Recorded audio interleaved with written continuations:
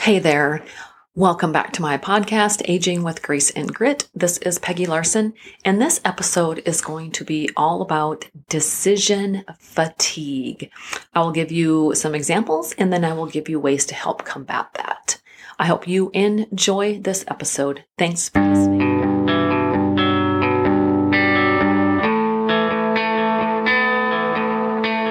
Hey there. Welcome back to my podcast, Aging with Grace and Grit. Today, we are talking about decision fatigue. This is such an interesting topic, and it's so cool.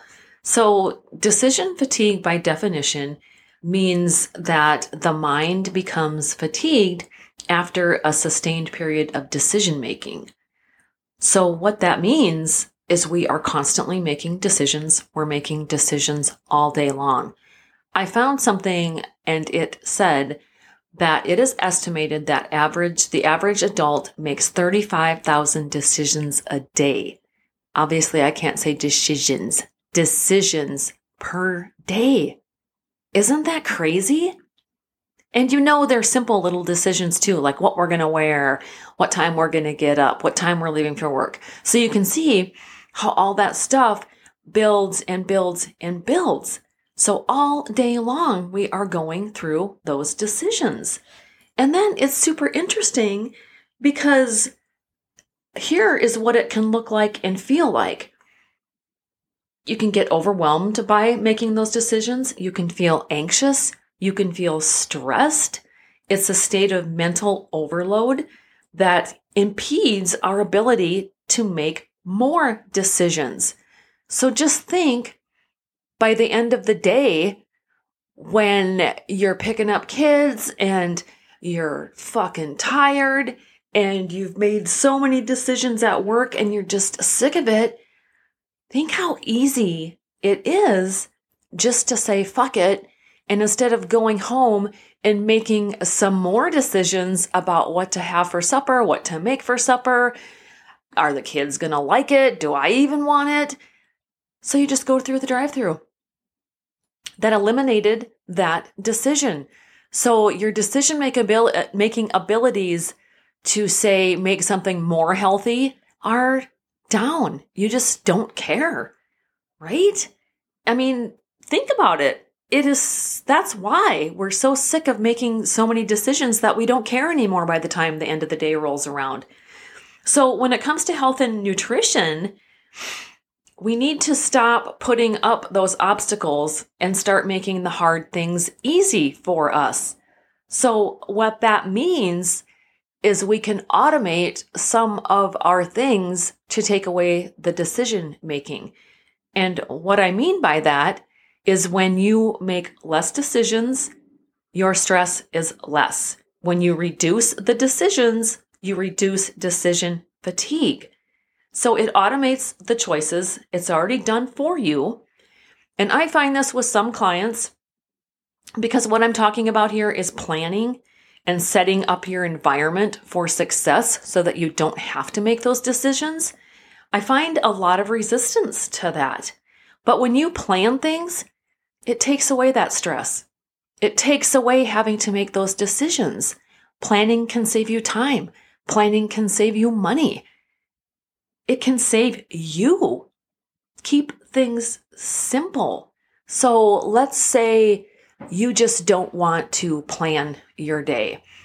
Let's say you're tracking your food and you have your app and you're fine with planning maybe one meal, but you don't want to plan your whole day. Okay, I get it. How about plan supper then? Because that seems to be the meal where we are most overwhelmed at the end of the day. We are the most tired at the end of the day. We don't want to think about making supper. So just think, if that was already done, if it was already planned, if it was already ready, you can just go home and heat it up. It's done. Or you have it planned and it might take you 15 minutes to make it. How awesome would that be? How awesome would it be not having that stress of still trying to figure it out? of wondering if you need to run to the store and get all the ingredients, or wondering how long it's going to take and who's going to even fucking eat it. So those are the things that can take away that decision making. It can take away those big obstacles and barriers that are blocking your way to success. And it just takes away the decision making. It makes things so much easier. Too many decisions over a fixed period of time results in the decision fatigue. So how can we stop doing that?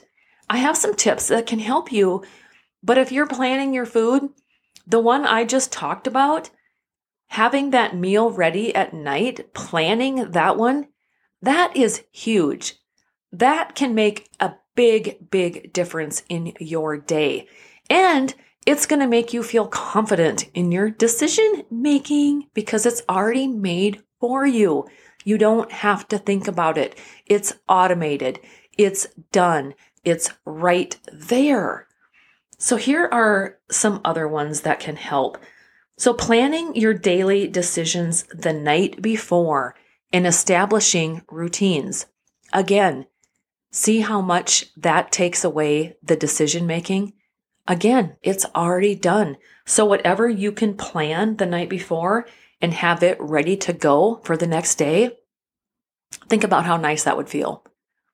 Think about how much pressure that would take off of you. Think about how much stress that would take off of you. And then number 2, do the most important thing first, right? That's a good one because if you have things that you have to get done, find the most important one, get it done, and then you don't have to worry about it. Reduce that stress, reduce the decision making around that one. And then stop making decisions and start making commitments. So commit to yourself, commit to your family, commit to making that supper plan so it's done. Commit to yourself, show up for yourself. See how much easier things are going to be when you do that. And then simplify things. Keep it simple. I can't stress that one enough because when things get complicated, I get overwhelmed and I get anxious and then I pretty much shut down and procrastinate and don't want to do anything. So when you keep it simple, that can make a big difference in your abilities to get things done. And what I mean by that is having things ready. So let's say for food, you can have protein ready. So you can batch cook chicken breasts or beef or pork and have it ready. And have vegetables chopped up, fruit chopped up and ready in the fridge. And then that way you can pull meals together. So you can get your protein, have your protein on your plate, and then decide what vegetables you want. It does not have to be complicated. You do not have to make elaborate recipes at all. Keep it simple. And then number 5 is your environment. And that kind of ties into all of this. Keeping your environment ready so that you don't have to make those big decisions. And if you're one of those people that come home and when you're trying to make that decision of what to eat and you're standing in the pantry eating a bag of chips while you're trying to decide what to have for supper, yeah, been there, done that, but my choice is Cheez-Its. I will do that. So maybe not having those things in your house. Or if you do that kind of stuff, maybe have some sips of a protein shake while you're making supper or while you're trying to figure it out. Keep your environment clean or keep it where you know it will set you up for success. And it's not about willpower. Some people think it's willpower. You can build your willpower. You don't have a finite amount. It doesn't just run out. So with these things, when you set things up, you're automating your choices. You don't need to make the decisions. It's already done for you. And you can change all these habits. Your brain starts realizing this and it changes your brain so you're not stuck. This is awesome. So then you're creating new habits. You're creating stronger habits. Practice, consistency, and time. is what it takes. Just planning those things out and doing them. And that is how you can overcome the decision fatigue. What do you think? I would love to hear your thoughts about this. And I would love to know how this shows up in your life. But once you become aware of it, just like with anything, that's when you can start taking action to change things. All right. I hope you enjoyed this episode. Thank you so much for listening. If you need help with anything, please let me know. I have my website and where you can find me on socials in the show notes. Again, thank you so much. Have a beautiful day.